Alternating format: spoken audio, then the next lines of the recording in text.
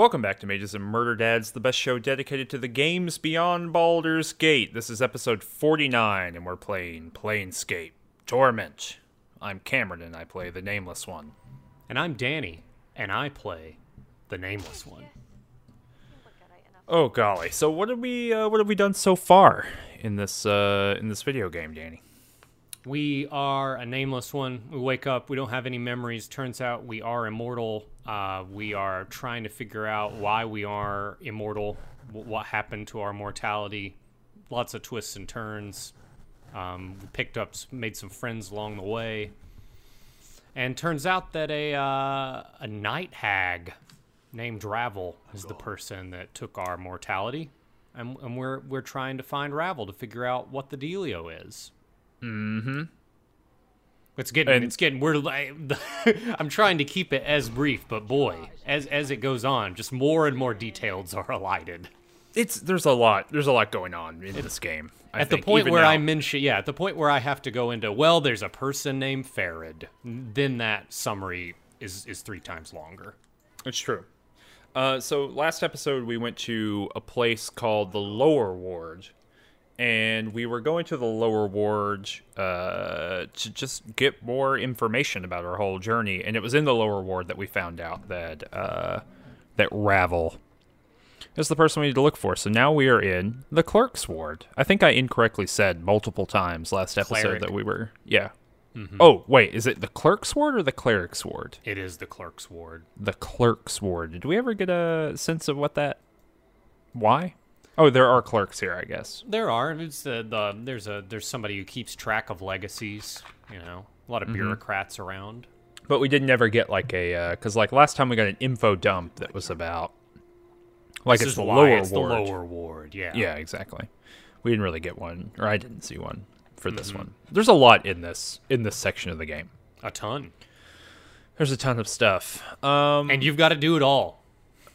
You do have to do it all. This is for a game, we've talked a lot about how there's just a lot of additional side questy kind of stuff in this game, a lot of additional content to get to touch and see and listen to. This has some of that, but this, chapter or whatever you want to call it, this region, all of it is hooked in together. Yeah, which is kind of a departure because in every other area, there is a main quest in your journal. You can look at your little journal, not the journal that you lost, but your quest journal. Mm-hmm. And you can click on the main quest and be like, oh, you're trying to find so-and-so. There's a rumor there at so-and place, right? Mm-hmm. You can do that. And as you do that, you're talking to 50 other people that are like, oh, I lost my Advil. I dropped it down the sewer grate. Could you run and fetch it? And then you go down to the sewer grate and you meet a rat, and the rat's like, oh, I've got it, but I'll only give you this Advil if you can get me some Tylenol because I'm allergic. No, that's the Baldur's Gate version of the quest. This version is well, I'm a kindly king who is transformed into a rat, and let me tell you about the 80 other people that I know who are all deeply quest important. Right, and but you didn't have to do it. Whereas in this area, I got quest hooks for maybe 5 or 6 different things, and I was like, okay, maybe I'll do these later, but I've already played for an hour and a half. Kunzelman's waiting for me to finish so we can record. Let me just mainline this story. Let me find Ravel. Mm-hmm. And then I got to the end of the Ravel rope, and there was nothing there, which made me think, I must have just missed something in the dialogue. I'm looking back at my quest journal, but no, it turns out in order to figure it out, you just have to do all of those what you thought were side quests. Yes. Yep.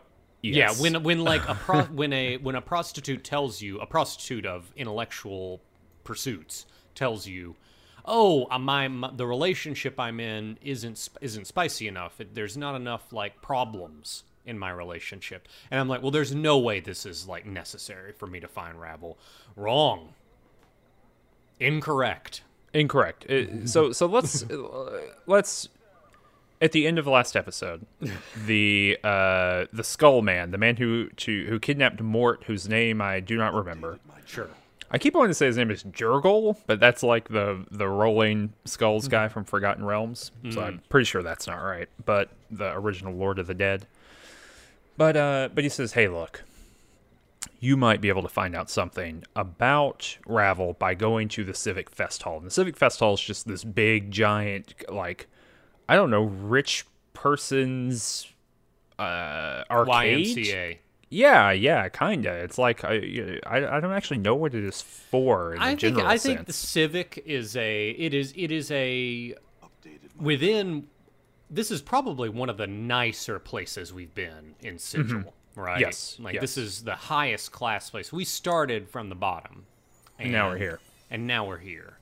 So the Civic Fest Hall is like a public gathering place that is used almost exclusively by the denizens of the Clerk's Ward, which are all like middle management and up. In terms Yeah, I of guess class. it's like a community center. Yeah, it's a community center. And so yeah, we can now go to the Clerk's Ward. So you go to the Clerk's Ward, and there are a few. Before we like get into it, I'm gonna like just give a lay of the land, so you know what's going on here. To the far east, you got a Civics Fest Hall. Right in the middle, there's a brothel of slating intellectual lusts. To the south of that is an advocate's home, and those are like the three big locations that we're going to be hitting in the next little bit. Oh, I thought you were doing additional content. There's also like the Curiosity Shop. Yes, that is correct. There's a curiosity shop. There is a art gallery that I did not go to. The I also didn't go to the art gallery just because there was kind of a lot of content for this chapter. But the art gallery is quite cool. There's some cool side questy stuff in there, but it is truly side questy stuff. So we're not going to be talking about it. Maybe later in the series we'll come back and do this. There's a linguist's home. But yeah, the three big ones are Civic Fest Hall, Advocate's Home, and the brothel of slating intellectual lust. So we both did this in different orders. Like you went to the brothel first, I went to the Civic Fest Hall first. Some people very well could just go to the Advocate's Home first, right? Yeah. I think there are a lot of. I did most of the brothel quests, all in a line before we did what we're actually going to talk about first. I think the way before we recorded, we were kind of talking about like what is the more linear route through this whole thing, kind of following the breadcrumbs. And so let's talk about the Civic Fest Hall first. So the first character that you see when you get into the Civic Fest Hall is this dude named Splinter. It is a rat. It is a large rat. That is the most disappointing thing, is he's not a large rat. I know. In a game full of big rats. He could be, but yeah, so he's the doorman. And he has been the doorman. This is awesome. Did you get his backstory? I did. Go ahead and tell it. It is amazing. Okay. So he's very proper. He's very helpful. You can ask him a million questions, and he gives you as much information as he knows. But he says, I'm the doorman. And I'm also the priest king of the city of And you're like, oh, really? Well, what's all about? What's this priest king thing going on, Splinter? And he's like, well, I was a very powerful ruler, but then I thought maybe I need to learn how to be humble. Maybe I need to learn a little bit about what the common person's experience of the world is. And so he found out about Sigil, the city of doors, the cage, as it were, all of these different ideas. And he said, all right, I'm going to go there. And so he has come to Sigil. He's been a doorman for 100 years. And he tells you, and he says that because of the way that time passes in Sigil versus the way it passes everywhere else, it's only been like, I think he says a month or something like that on his home plane. And so he says, I left my, the queen in charge, and I've come here, and I'm going to do it for maybe another, I think it says another decade or something. And then I'll go home, and then I'll know what the common person's experience was. A decade like here in Sigil, or a decade back from where he's from? Back here in Sigil. So another 10 years here in Sigil, and then he'll go back. And okay, so he's already done 100. He's like in the home stretch here. Yes, exactly. And it was all purely by his own volition, which I think is interesting. He's not cursed or something. But But yeah, if you ask him about Ravel, he says, look, there's one person here who knows about Ravel, and his name is Quell. Now, I do think that this is tying into current events a little bit, but I do think that President Stein's proclamation that before you serve any time as a governor, you must spend at least 6 months serving as a Walmart greeter. I think that's a wise policy, and I think Splinter's on to something. Yeah, I think that, the whole point, I think, of the Stein administration's move here is to increase humbleness, to recognize that you're one of the people, to understand that everyone is exactly the same, and that everyone is entitled to being introduced to great deals. And, yes. If you're a priest king, I get that. Makes sense to me, so. Totes. So... Before we meet Quell, there's like a few people like wandering around in the Civic Fest Hall. You want to talk about those folks a little bit? You talked to more of these people than I did.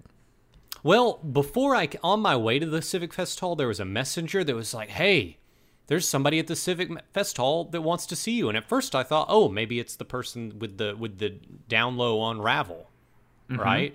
But it's not. It's just this rich woman named Jolmy, and she's like, "Yeah, I hear that you can't die." And I was like, "Yeah, that's true. That's true." And she's like, "Can I kill you? Like, I will give you 1,000 copper just to kill you right now." And I said, "That's okay. Sure." So she did. Well, did she give you the money? Yeah. And then she was like, afterwards, she was a little disappointed. Oh, really? Didn't feel good? Yeah, I was like, that wasn't not what I was expecting. Well, you win some, you lose some, I guess. Did you meet Jumble Murder Sense? I did meet Jumble Murder Sense, who is like an ex-wizard extraordinaire, something. Truly. Like all of those, he presents you with a business card, and then it says like exquisite extraordinaire wizard or something, and everything begins with the letter X, and then he eats the business card. Yes, he sleight of hands it away from you, and then is eating it. Well, so a lot of things, I'm going to say this here, and I'm going to say this again in just a minute. A lot of the things in the Clerk's Ward feel like they are a DM trying a little bit too hard.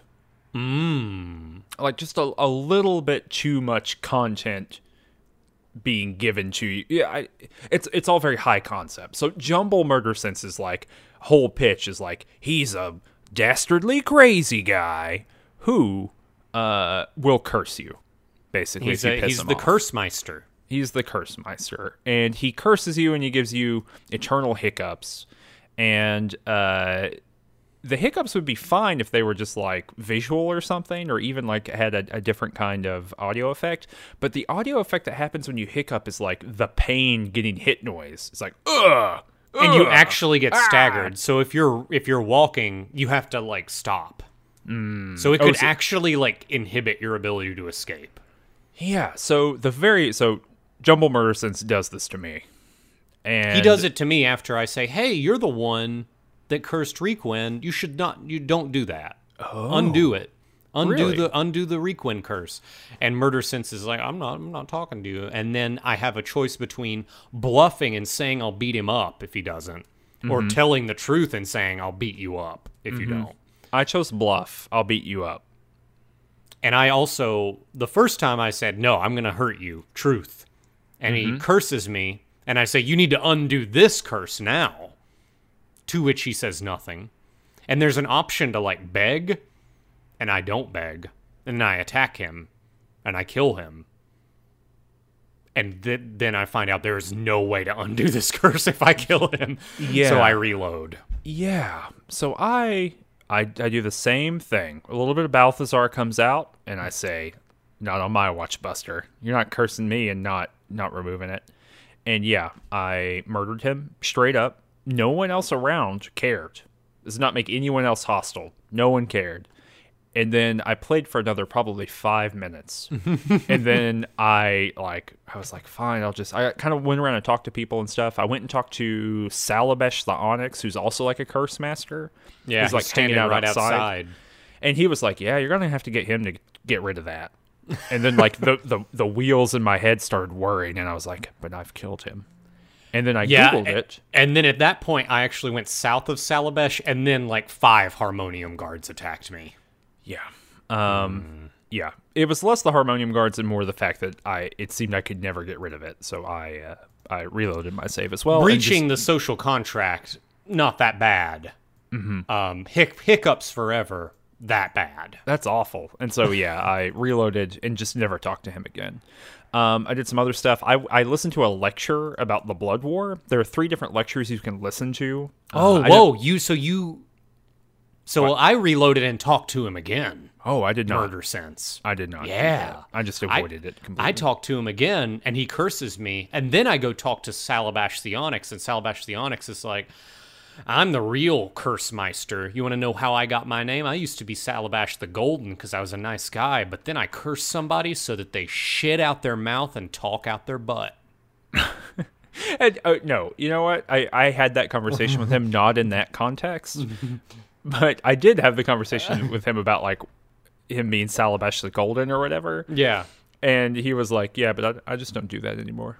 Yeah. I don't do that. And then I say, well, can you undo this curse? He's like, nah, I can't undo the curse. And I was like, well, could you teach me a curse so that I could curse Jumble Murder Sense? And so that like I can, basically use blackmail to get rid of my curse. Mm-hmm. So he taught me a curse to silence Jumble Murder Sense forever so he could no longer curse anybody. Really? And then after that, I told Jumble, okay, you're going to need to undo my curse and Requin's curse if you want to be able to speak again. And so it worked out. Did you actually remove his curse at the end? I did. Oh, well, that's probably a bad thing. It probably is. He is like a bad person. Yeah, but you can listen to a bunch of lectures here in a bunch of different places. I listened to a lecture on the Blood War by like a dude. And he's like, was he like a dwarf? He just had an accent. I don't know if he was a dwarf or not. But he had like the kind of Scottish accenty kind of thing going on. And it's from like a human perspective. He's just trying to tell people what the Blood War is all about, like no more, no less. And when he says that it's like going to be an unbiased perspective, you get like a little note that's like, you can hear a large figure stand up and walk out of the room behind you.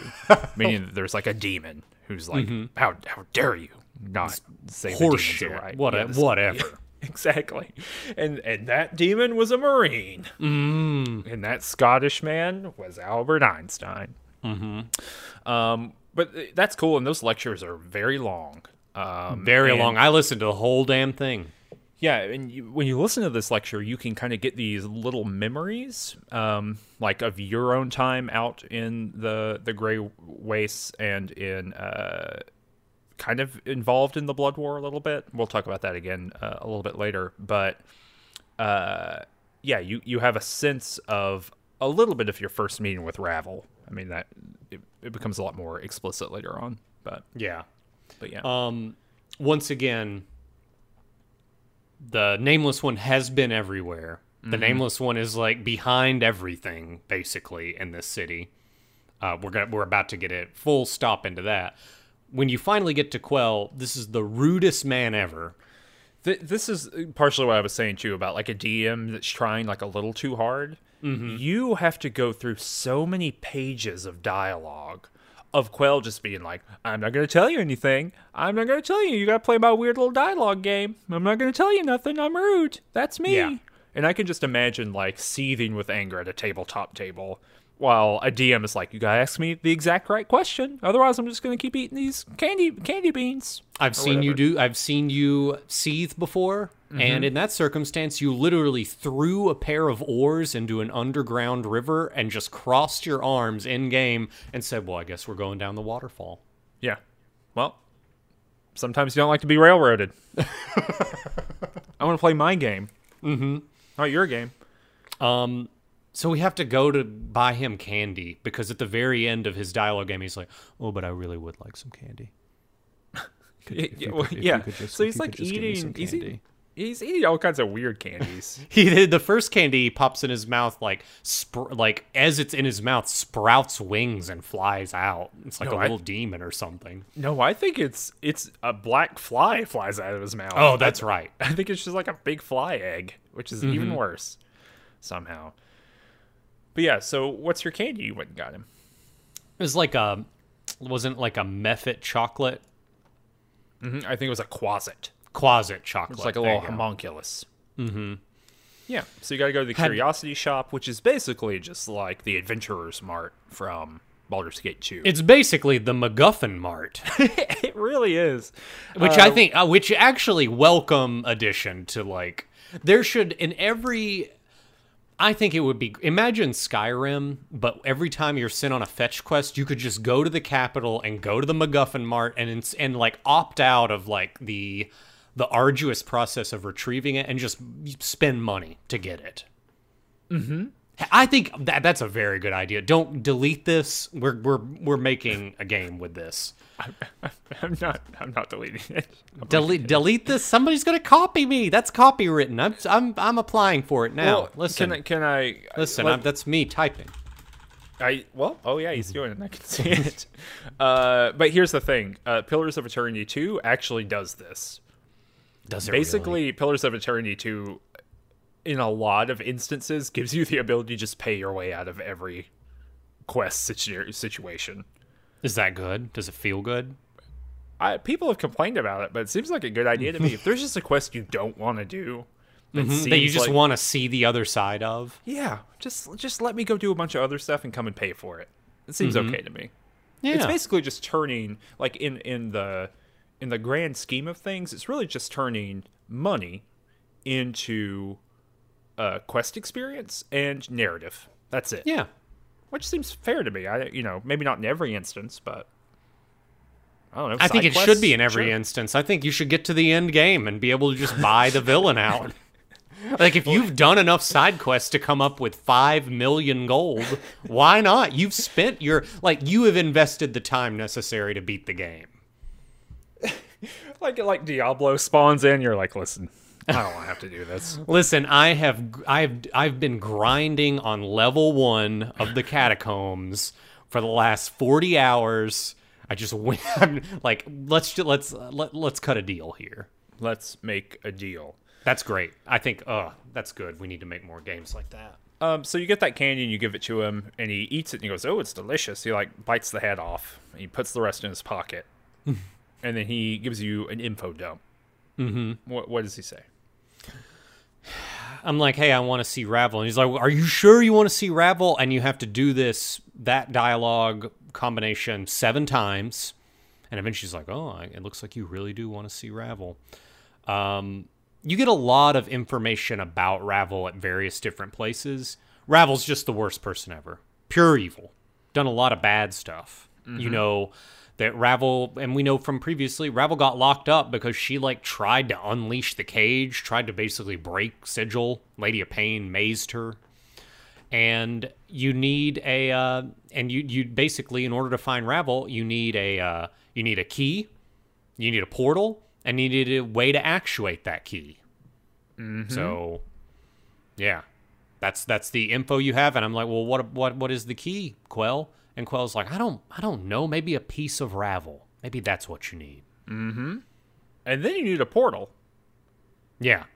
Which I don't get any more information about the portal from Quell. Exactly. We're gonna talk about. I forget how. Okay. We have ordered it in such a way to talk about that first. But I will say this. I would love for someone, please in the comments, please on the Discord, any of this, on the Reddit, diligent listeners, someone please explain to me how we are supposed to know where to find a portal. Because I have no idea. I don't know. The only idea I have, which I mentioned this at the beginning of the show, I think the game just expects you to do every side quest here until you do the side quest with the dodecahedron we're about to talk about, and eventually get there. Okay, yeah, so let's talk about the dodecahedron. So on the other side of the Civic Fest Hall, because it's a big building, there's a lot of rooms, there's like a little... there's a hostel at the end. Well, there is, but it's also like a different zone inside of that. Correct. It's not in the thing. So you have to know to go all the way over to the side and go into this like a hostel inn kind of thing.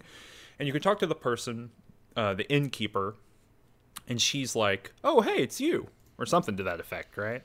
Mm-hmm. And you're like, "What?" And she's like, "Yeah, you have a room here. It's like yours. Like you built it."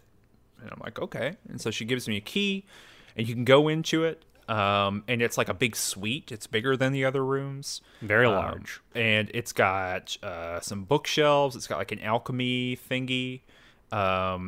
It's got a big, like a very big and robust bed, and it has a locked cabinet. Mm-hmm. And did you check like all the inventory stuff? Like it's stocked full of like you were using this as like a home base of operations when you're You've got all the charms. You got a bunch of scrolls. Mm-hmm. There's like 800 gold behind the bed. Mm-hmm. I like that. I like that a lot. That this is the stash that you have set up for you. Mm-hmm.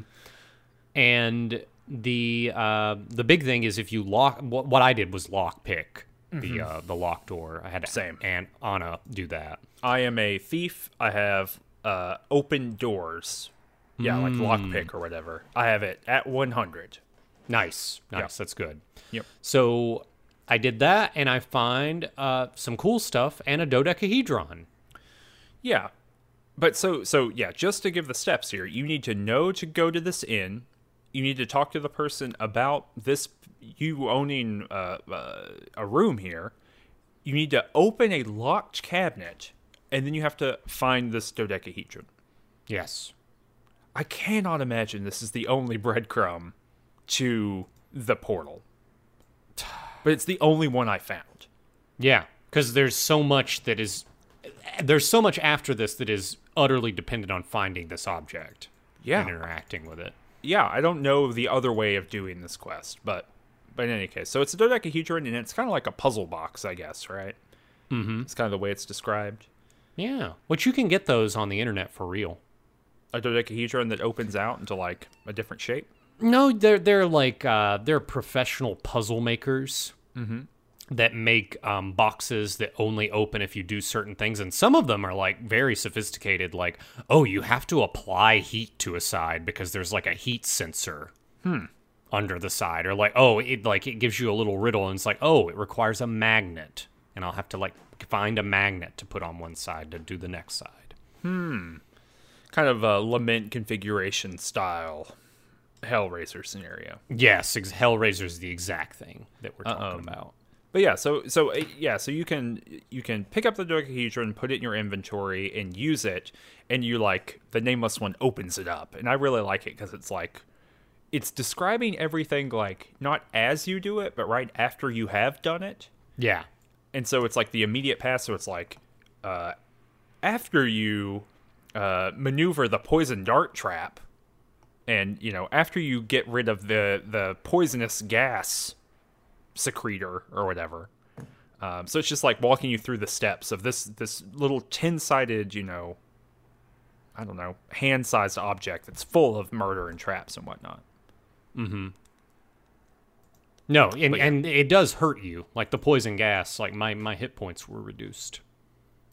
Oh, wait, you got hit by the poison gas? Yeah. Oh, what? Yeah. Oh. I thought that this is really interesting. I thought the entirety of this thing was flashbacks? No, not that it was flashbacks, but just that it was like it was a freebie. Like I didn't realize that skill checks were happening here. I don't know that skill checks were happening.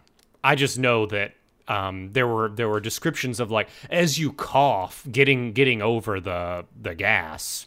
You continue, and at the end, I only had like 13 hit points left, and I started at full because I just rested. No, yeah, that's what I'm saying. I think there are skill checks because I got through it with nothing bad happening to me. Yeah, I got through it fully succeeded. It could be that I'm a thief and that I've pumped a bunch of skill points into dexterity, or ability points into dexterity. Oh, that's interesting. That's good. That's a good difference of play experience. Dang. Mm-hmm. That's rough. But yeah, so you do all this work and you open this thing, and then it's just like, oh yeah, this is full of a language that you cannot read. Well, time to give up. Yep, time to do it. So what did you after that? I think I asked somebody about, hey, I think I asked Splinter, actually, hey, you know anybody that knows languages? And he actually, he suggests this person, he's a linguist, and his house is conveniently labeled on the map. And so I go talk to this fellow. And I guess we have to, like, kind of finish describing what this quest is like here, right? Yeah, I think so. So I go over to the linguist's house, and I talk to him, and he's like, oh, yeah, I'm looking at it. That looks like a dead language. The only person that really knew that was my father, who was also a linguist, but he was murdered. And that was really bad. And I'm like, oh, where is he buried? And he's like, well, actually, he's in this urn. Why does it matter? And I'm like, oh, no reason. So then I just, like, creep over and speak with the dead.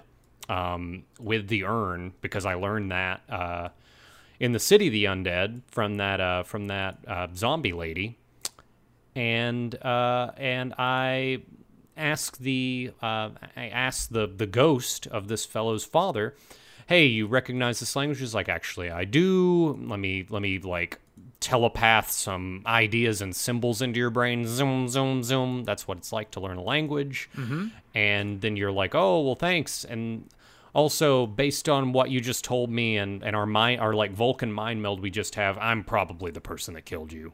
I'm definitely that guy.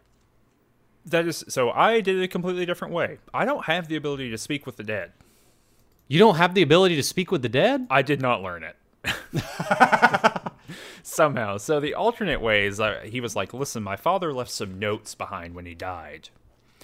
And I was like, well, can I have them? And he was like, well, you know what? I left my journal in the brothel of slating intellectual lusts. And, if you could go get that for me, that would be swell. So I go and get it. It's like, I have to go to every room. The brothel is set up kind of in this like wheel and spokes model. So I got to go to every room. Oh, you started on the right, didn't you? You started right and you went counterclockwise.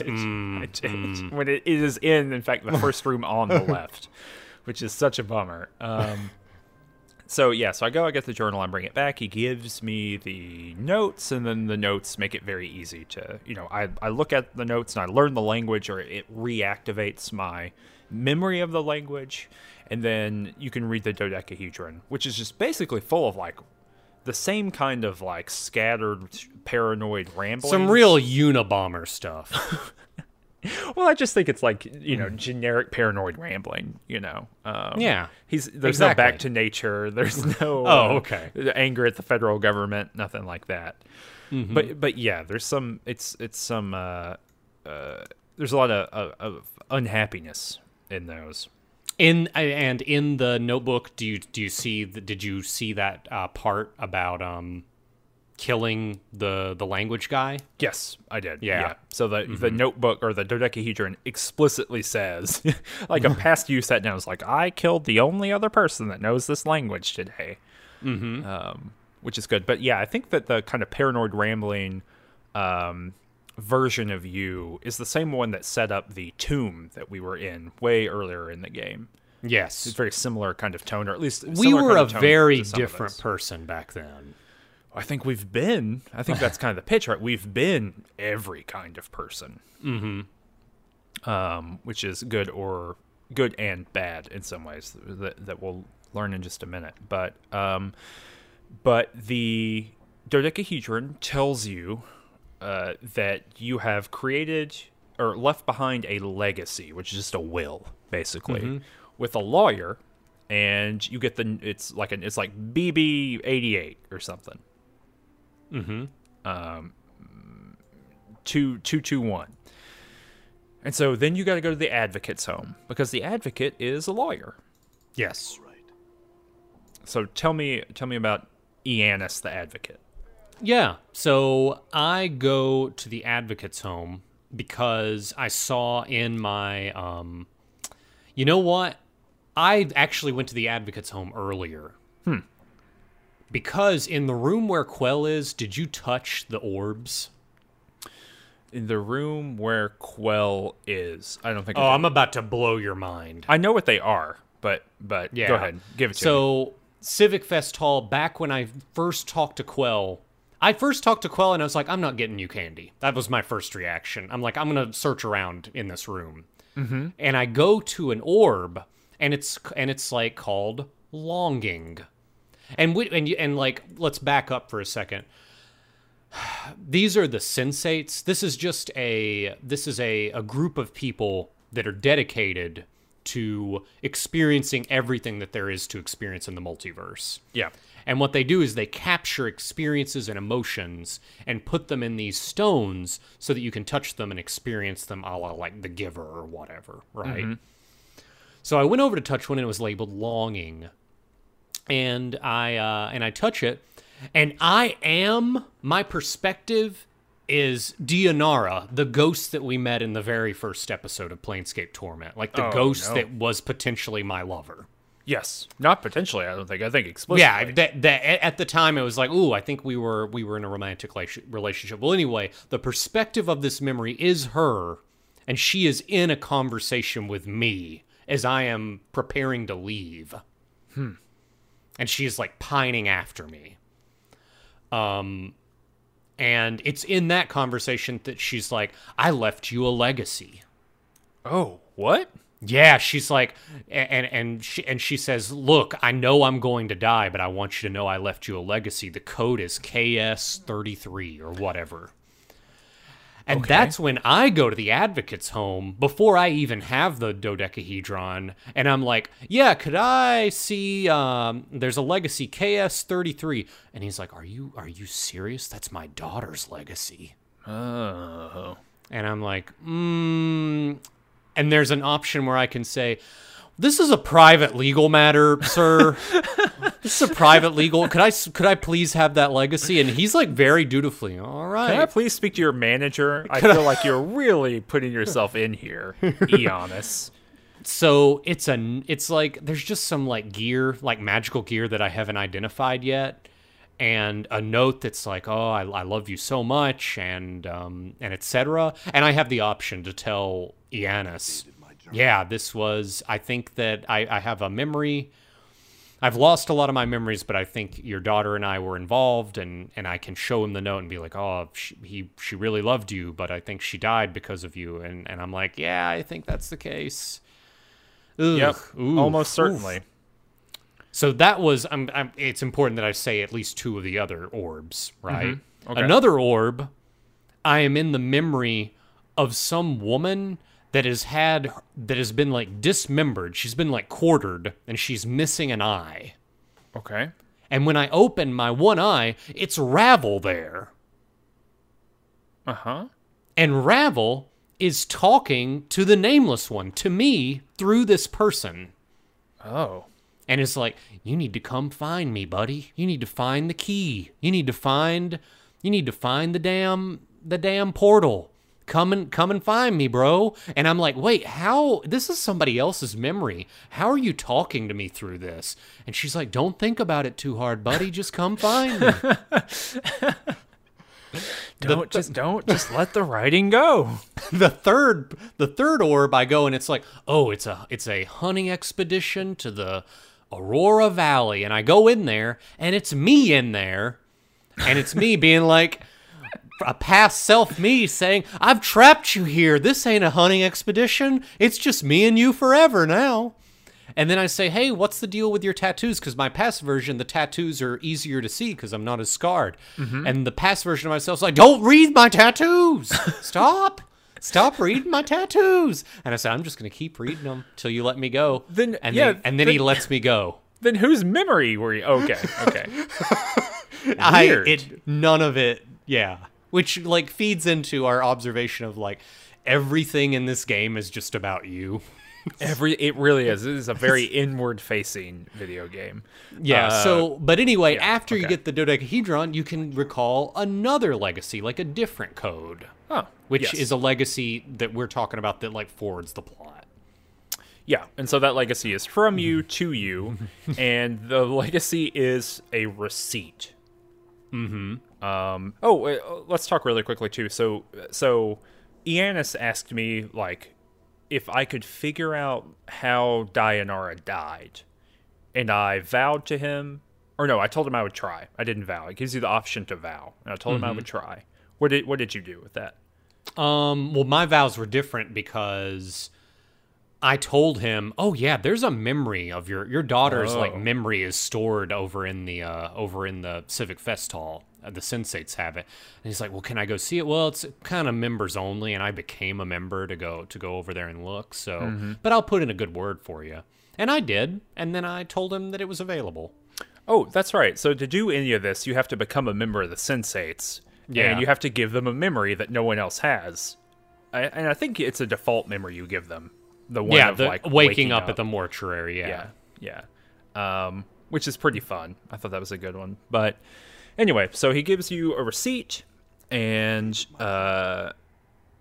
he tells you it's a receipt to the Godsman. If you remember, we talked about last episode that we thought there was a quest. Yeah, we couldn't access their thing. They kept asking for paperwork. I didn't have paperwork. This is the paperwork. Yeah, and I imagine there's some kind of questy stuff that goes there. There's like a whole family you can talk to in the Godsman compound. They're like working on a super secret project that you can kind of pry about. But I didn't do any of this stuff, and hopefully we can go back and do it later. But yeah, so you go in and you get it, and it is like a portable portal. Is the idea. It's like the thing that they made you. And even better, it's an item that is not identified. So you cannot use it until you go somewhere that can identify this object. Yes. Which is just that's a real simulation of the experience. Oh, golly. Okay. This I think this episode's going to be probably 15 minutes longer than most episodes. It might be. But look, we had to do all this, so you're going to have to endure it too. Yeah, there's just a lot of stuff going on. So at some point, I was breadcrumbed to go to the brothel of Slating Intellectual Lust. Oh, it was that the breadcrumb to go there was from the linguist saying, "Oh, my notebook is lost." So what is the brothel of Slating Intellectual Lust? Yeah, there are a few people that you talk to too, where if you ask them about Ravel, they send you to Fall from Grace. And some people even send you to, I forget what her name is, but there's a collector of stories who works in the brothel, and more than one person sent me to her as well. So there's a little bit of breadcrumbing. The brothel of Slating Intellectual Lusts is a establishment that was founded and is owned by, I guess, a succubus named Fall from Grace. And you can have a very long conversation with her. She's very cool. You can have a long conversation with her where you're like, why did you come to Sigil and create a brothel rather than, say, fighting in the Blood War or just hanging out in, the Abyss is where she's from? The Nine Hells, rather than hanging out in the Nine Hells or any of that. And she's like, listen, my compatriots, other succubi, they have limited, I think she said something to do with the fact of like limited imaginations as to what they can do. Like what a succubus wants to do is like deliver pleasure in trade for something. There's like kind of psychic energy transfer kind of stuff going on.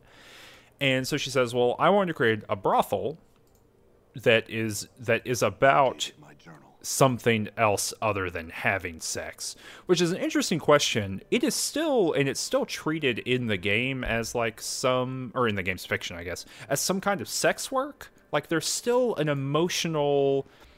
It is sex eros of, like I would say eros of some kind. Like I mean, I'm more interested in like the kind of specifics of it too, right? In some ways, it is sex work without the sex, and which is a lot of actual real world sex work, right? The emotional work involved in sex work is, half, if not more than half of the job, I think, given, the way that sex workers talk about it. So, it's just a fascinating thing where the game is doing this fantasy trope, right? This kind of more grim and gritty fantasy trope, but it is turning it in such a way as to, I think, do something really interesting with it. So everyone here, all of the people who work in the brothel are invested in intellectual lusts in some different type of doing it. So one NPC whose name I did not write down, or I don't have it in the sheet here, But she's really cool because she is she's called like Keeper of Tales or Yeah. Pursuer of Tales, Seeker of Tales, yeah. Yeah. And so she will tell you stories. And I, in fact, learn a lot about Ravel from her, but only in trade for giving her stories. Yes. And all of your NPCs can give her stories. And so you can do, like, it seemed like several of these things, like a whole lot. I think I did 4 all told. Dakan traded a story with her that was about a Gith who was in limbo and was trying to basically she was like building a house out of the out of the nothing as the Gith do in limbo.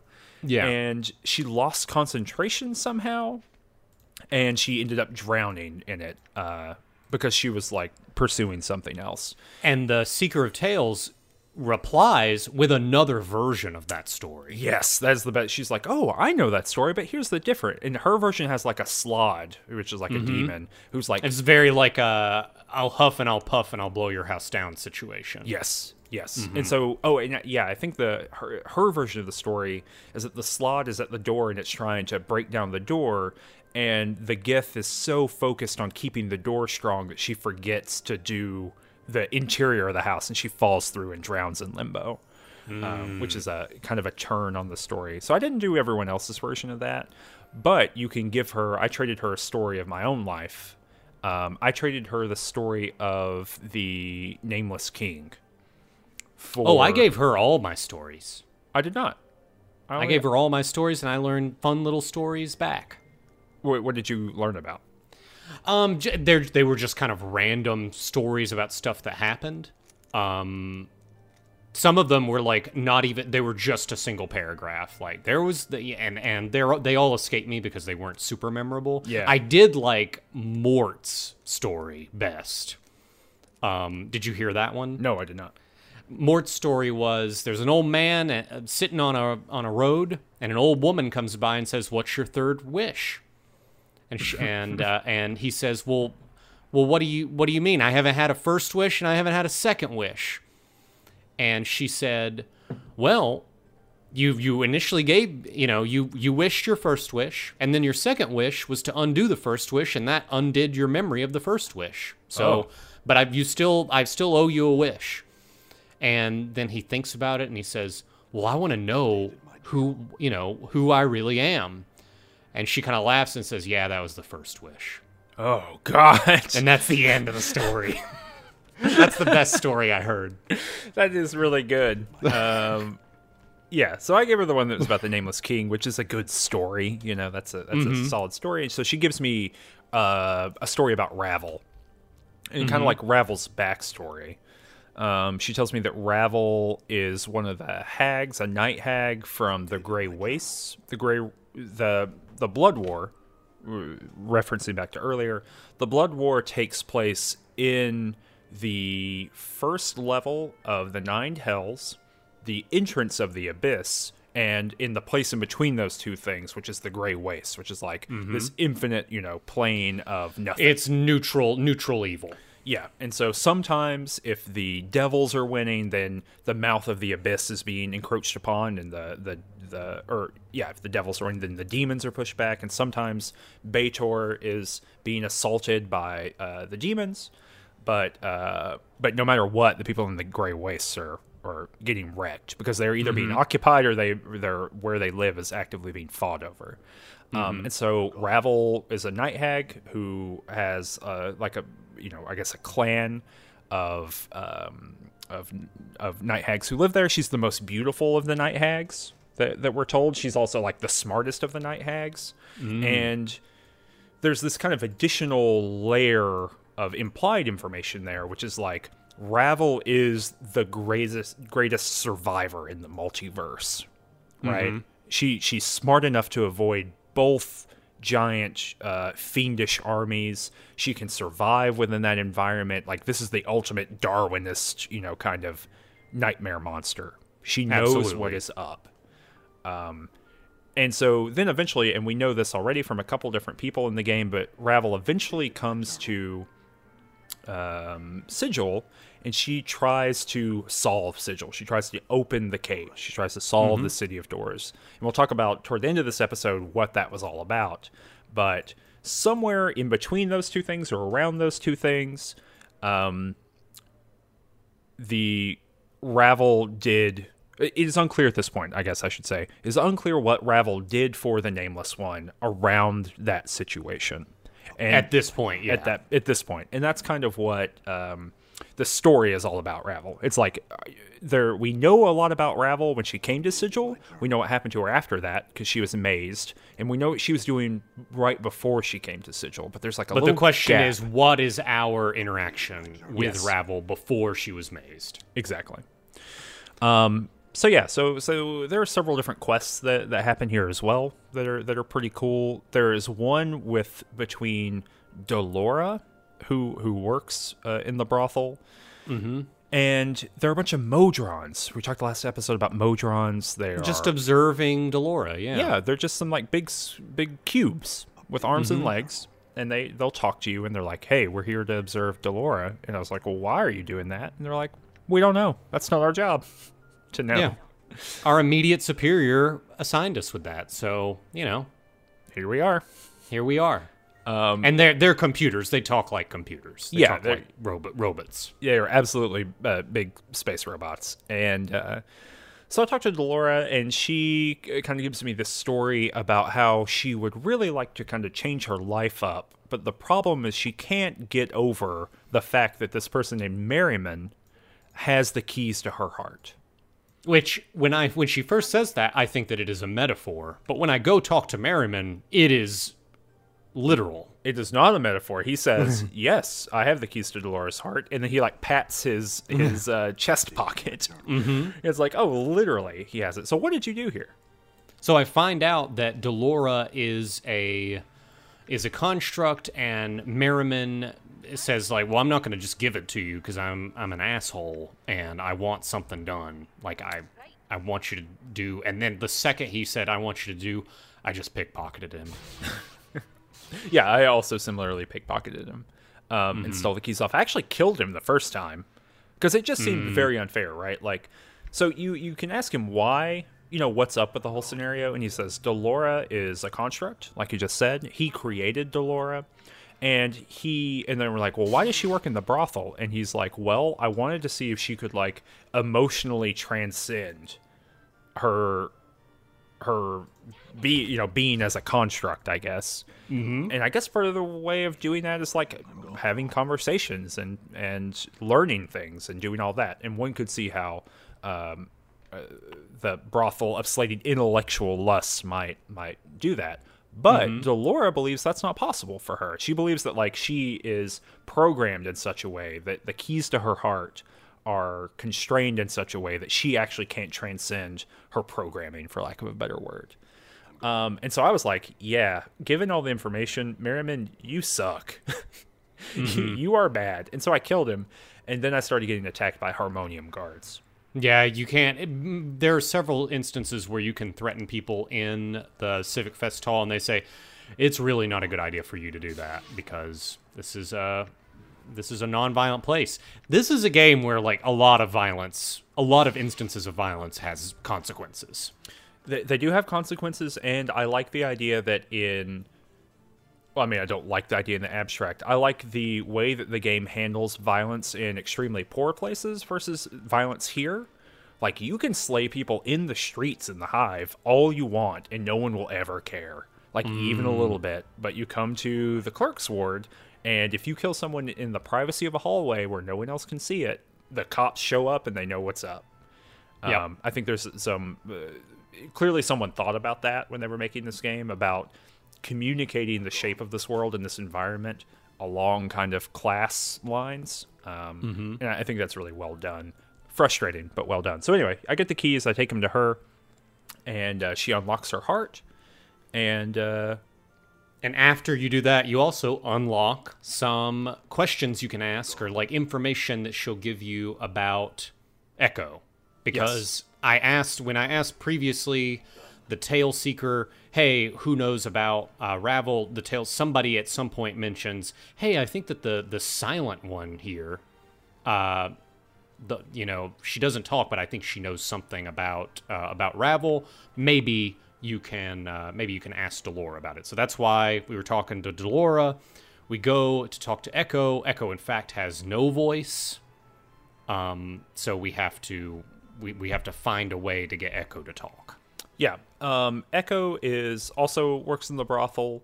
The story that the Tail Seeker gives us is that Echo,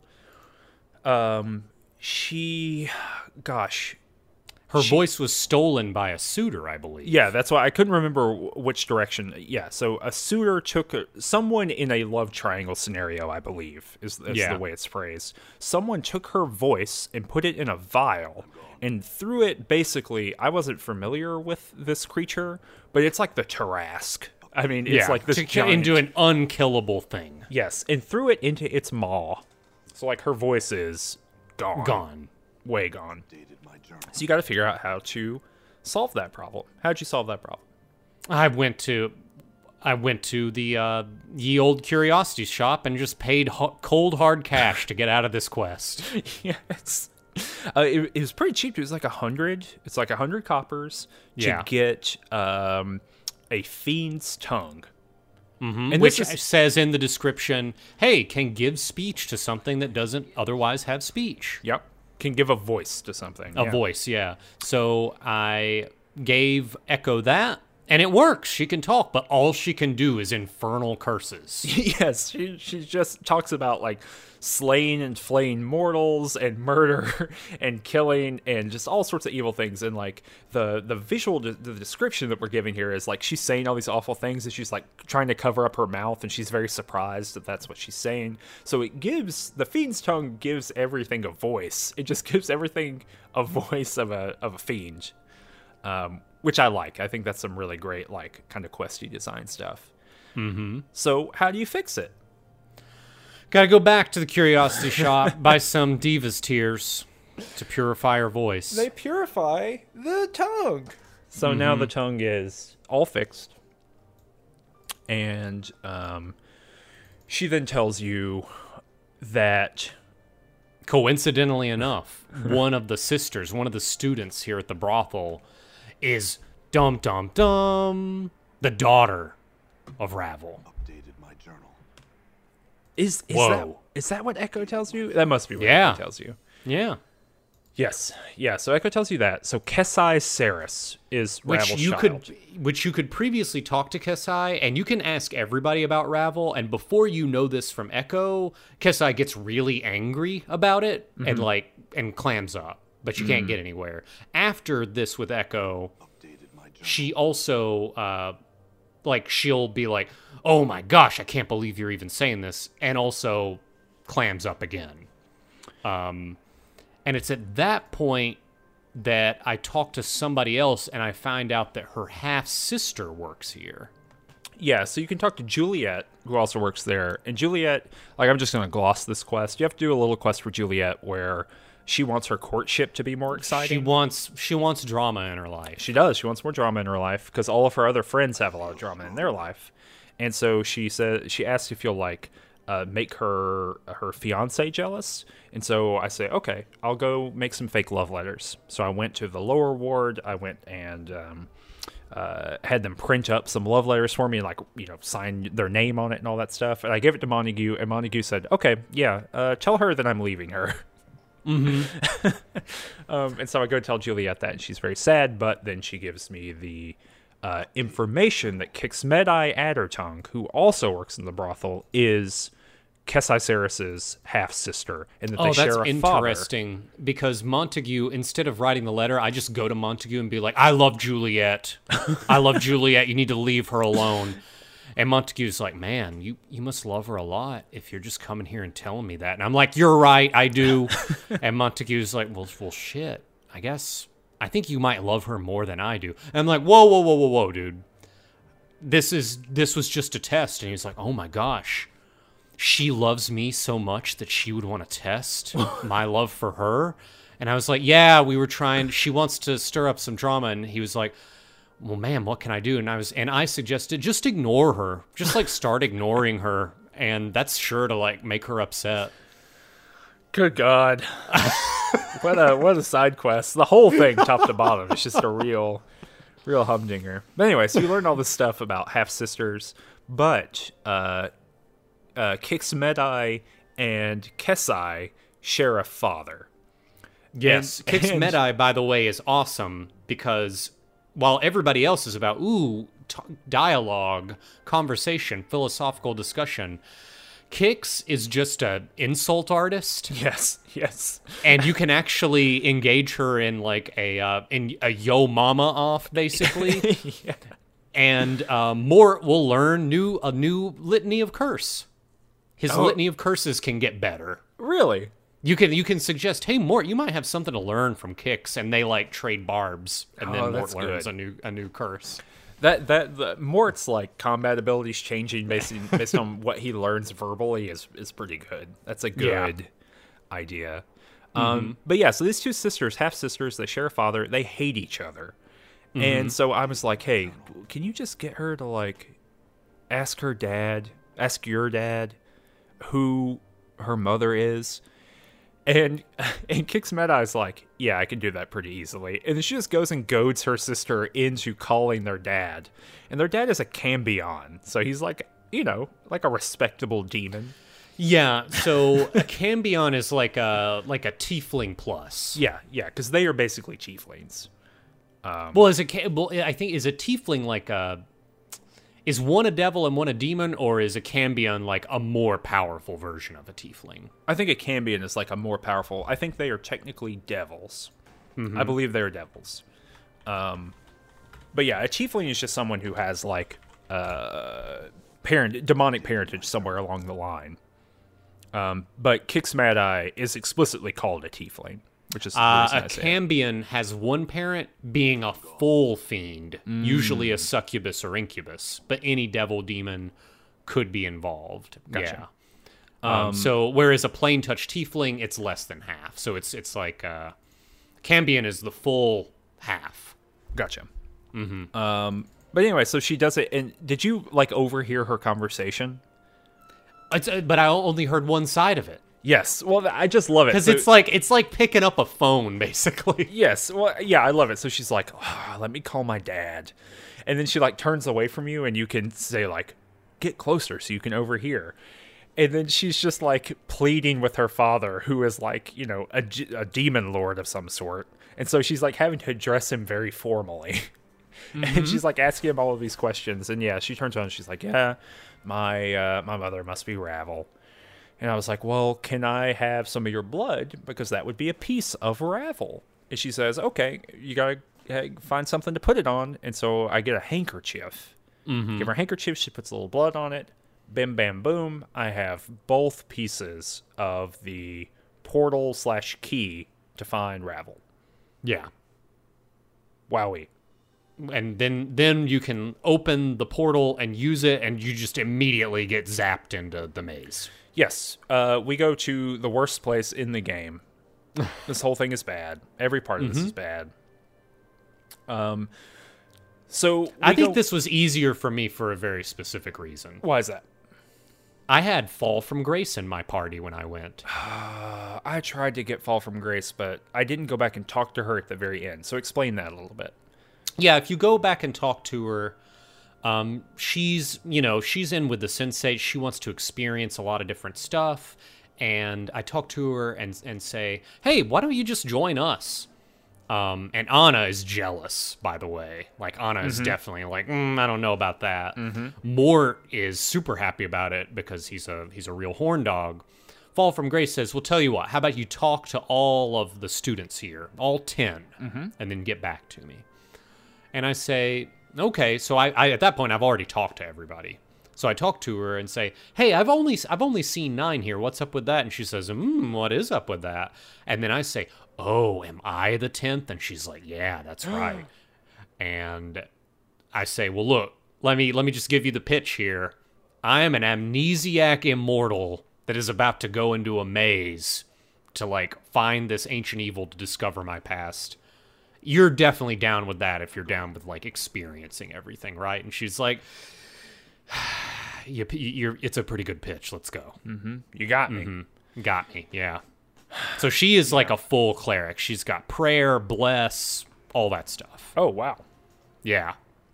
Okay. Well, yeah, I have an awful time doing this. So you go in and it's just full of tree elementals. Mm-hmm. And you got to fight them. And they like two-shot me. Ooh. Because I have no combat skills. And I've never thought about a single weapon so far in this game. And so I just run to the center of the maze, because I remember doing this the last time I played the game. I run to the center of the maze, and I click on Ravel, and then I have a 40-minute conversation. Correct. What? And half of that 40-minute conversation is the same question and a weird answer. Yep. So, this is the deal with Ravel. I'm not going to say the things she said in the order she said them. I'm going to give you the timeline of the stuff we find out from this conversation. That sounds good. We went to Ravel for unknown reasons. We do not know the reason why we approached her, but our goal was to escape death, or to escape the fate that death would bring. Yeah. Ravel is in love with us. Yes. Ravel is enamored with us, and that is probably the reason why she obliged and she attempted to do this. And so she thought of the idea, oh, I will take your mortality from you. So she does that in a ritual, but the ritual, like, is fundamentally, like, on one level it's a success, like, it works. But basically, she says, in the process, she broke us. There were unintended consequences. Yeah, it was a failure to some degree. Mm-hmm. It was a failure to some degree because of the amnesia after every death. Like, basically, she said, human beings are just not strong enough to do this to. And at that point, and so she did it, and I keep asking, the nameless one keeps asking, why did you do, like, why, do you remember why? Do you remember why? And she says, look, I've been in here a very long time. My memory's failing me about the why, like why you wanted to do this. And you said, well, you took away the mortality. Where is it? And she's like, it's still around. Like, you and that mortality are inextricably linked.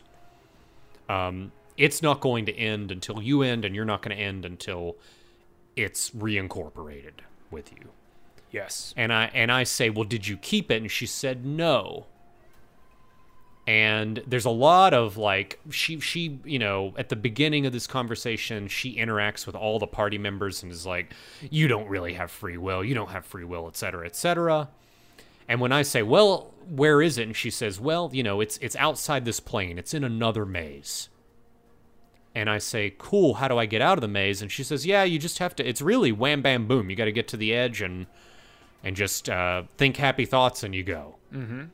And I say, okay, well, why haven't you done that? And she says, I just don't want to anymore. So I get the impression, this might be an aside, that one key aspect of this maze has been, like, stealing the desire from Ravel to even leave, right? But in any case, when I try to leave, Ravel says, you can't go. Ravel's definitely in love with me, will not part with me again. Ooh, hold on, before we do this part, I have some other additional info that is important. Yeah, it was a big dump. It really is 40 minutes of reading. Yeah, it's a huge amount. The shadows that pursue us. Yes, she makes that's it pretty explicit that those are like some byproduct of the ritual. And that these are former lives. Every time you die, it creates another shadow, and that shadow's number one mission in life is to destroy its parent, i.e. you. Yes. Which is why they can always find you, they can always do stuff to you. Something else that I had written down here that is important.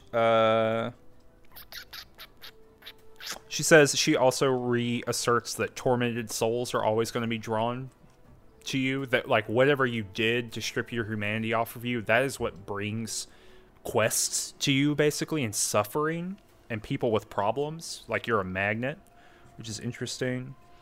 She says that a diva, so like an angel, Yeah. has the mortality. well, it had at least had at one point Had it at the one point. mortality. And she asks us the question, what can change the nature of a man? That's the big question. Mm-hmm. What did you answer? What did you answer? I said, I don't know. Really? Yeah. I said regret. I said, I don't know, and it worked out. I don't think there's a wrong answer. But I said, I don't know, and she said, are you sure? And I was like, look, that's my answer. I don't know or care what your answer is. Mm-hmm. And she was like, oh, that's actually pretty cool because most people are trying to answer based on what my answer is. Yeah, and it's kind of revealed that's why she kills all the other people she has asked the question to. Mm-hmm. Is that she believes that they are trying to give her the answer that they think they should. Mm-hmm. But the correct answer is what is inside of you. You know what I mean? Like your kind of justification for even thinking of the question. That is the thing. The other interesting thing that happens too is she explains what she did to get mazed. Did you get this information? No. Okay, so this is actually... I may have, but it was on in there. So yeah, she was mazed. I know from before how she was mazed because, oh no, I didn't ask her questions about herself, so I did not get this information. So she says, so we know she's mazed for trying to break Sigil. But she says, Sigil is called the cage. So what is it a cage for? And she says that Sigil, the problem is that Sigil is a cage for the Lady of Pain. And so Ravel went to Sigil to solve it, to kind of puzzle box it out, to transform it from a cage into something else in order to free the Lady of Pain. And the Lady of Pain did not want to be freed. Yeah. And so that's why she got mazed. And so she sees it, and this is kind of this really great moment. I think there are high watermarks in this game for doing interesting narrative things in this format, this isometric RPG format. But it is unclear to us at this point, like, is her interpretation of Sigil legit? Is the Lady of Pain good or bad? Is Ravel's desire to help, did that kind of maybe blind her to the other repercussions? Like the fact that if you unwound Sigil, it would probably kill everyone there? Mm-hmm. Like there's an immense amount of complexity, I think, in Ravel and the way that Ravel is written that is indicative of just kind of a disposition of this game toward storytelling in this format. And not in a formulaic, Ravel was a good person all along. Exactly. Because she wasn't. No. She's also murdering and quartering people and all that other stuff. Mm-hmm. But yeah, so then we get to the end, like you were saying, and Ravel is just not willing to let you go. It's interesting because throughout this, you can truthfully, like, in parentheses, true, tell Ravel that she's the most beautiful woman in the world. Yeah. Yes. Like you can role play you are in love with her too. Yes. I didn't do that, but I didn't either. Interesting. Mm-hmm. I kind of just like role played it straight up, answering and asking a lot of questions. Yeah. And she basically says like, well, if you want to leave here, you have to kill me or I'll kill you. Mm-hmm. And then you have to fight. You have to do a boss fight. And it's the worst thing in the world. I died. The thing is, I died 3 times, but each time I died, it was the nameless one was the only person that took damage. Mm-hmm. So when the nameless one comes back full health, and my nameless one's just a fighter with an enchanted battle axe. So every time I came back in, I just sent everybody directly at Ravel, and I had Ignis cast spells, and I had Fall from Grace cast like prayer, and she was healing, and I also had Rakon cast some spells too, and so I died 3 times, and eventually, and like the damage you do to Ravel carries over every time you die, so it only took like 3 deaths to kill her. Yeah, I have still not finished it. Really? Yeah. I got so frustrated last night while playing, I just saved, and I will go back and do it later. Since we were going to stop right after the fight anyway. Sure. Yeah, it just... so my entire party died. I only have... Oh, this is the problem. So your entire party dies. You only have 3 raised dead, right? Yes. I only have Anna, Dakan, and Mort. So they are dead, and Ravel, 4-shots me. So I've killed all of the summons that she brought, but I can't hit her, basically. I'm hitting her probably 1 in 10 shots. And so the only way for me to finish this is just coming back as Nameless One over and over again, hoping you get lucky, and you don't have... See, I bought an enchanted battle axe because I wanted to kill that thing that can only be hit by enchanted stuff. Right? Yeah, I have an enchanted... I mean, it's not a battle axe. It is a dagger, but it's +2. Mm-hmm. But yeah, I'm a thief. I'm not a fighter. So. Yeah, and I've got Ignis and Fall from Grace, and you do not. Exactly. Yeah. So it's just a real struggle right now. I'll get through it. I did turn the difficulty all the way down, though. Like we talked about at the story end of the last mode. one. Yeah, I'm just in story mode at this point. Mm-hmm. The AI is so bad. I just can't. I can't with it. Mm-hmm. Especially even after, I didn't think Pillars of Eternity 2... I had some problems with the combat in that game, just in general, philosophical issues. But it's very difficult to play that, the most brand spanking new kind of most perfect way of doing this kind of combat, as far as we have so far. And then going back to this, which is just, sometimes they just won't attack. It's basic things. Anyway. No, you've got to be really fiddly with respect to giving everybody individual commands. You can't depend on the AI at all. Yeah, so what I'm doing is I'm zoning back in, I'm hiding in the shadows, and I'm backstabbing her. Just one backstab at a time. Yeah, I think I'll probably just load my save I made before I got in the teleporter, and I'll go get Fall from Grace, because I did most of her quest thing and I just didn't finish it up. And I'll do that, and then that'll probably make it a little bit easier for me. But cool. Yeah. No, I mean, geez Louise, what a lot of content. A lot of stuff. We covered a lot. We probably covered as much ground in this episode as we've covered in the past 3 episodes. But it was one tiny area. Updated my journal. You know? Mm-hmm. It's true. It was just one area, and one little zone. It was really packed. We just had to do a lot to get through. But hopefully Kunzelman kills this rabble. I will kill her. I'm not worried about it. But just time commitment. All right, y'all. Extra special long episode for you. We'll be back again in 2 weeks.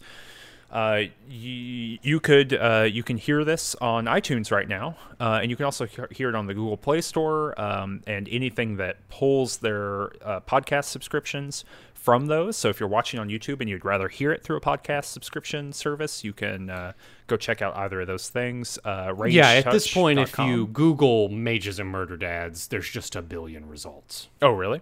Yeah, it's Google Play, iTunes. Yeah, you'll find your medium of choice if you do that. But yeah, rangetouch.com for more information. If you're listening to this on a podcast and you'd rather watch it on YouTube with all kinds of video content, youtube.com/rangetouch. We've been streaming a whole lot more. Twitch.tv/rangetouch.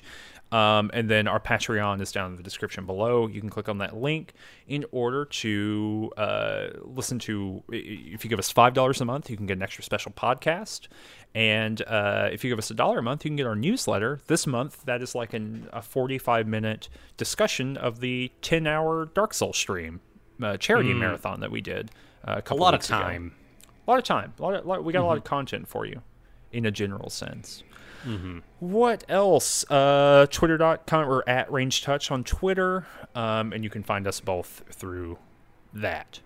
Yes. Our Discord awesome, as everybody. Well. Yeah. Okay. I think Join us again next time. I think that's it. Ciao. Bye.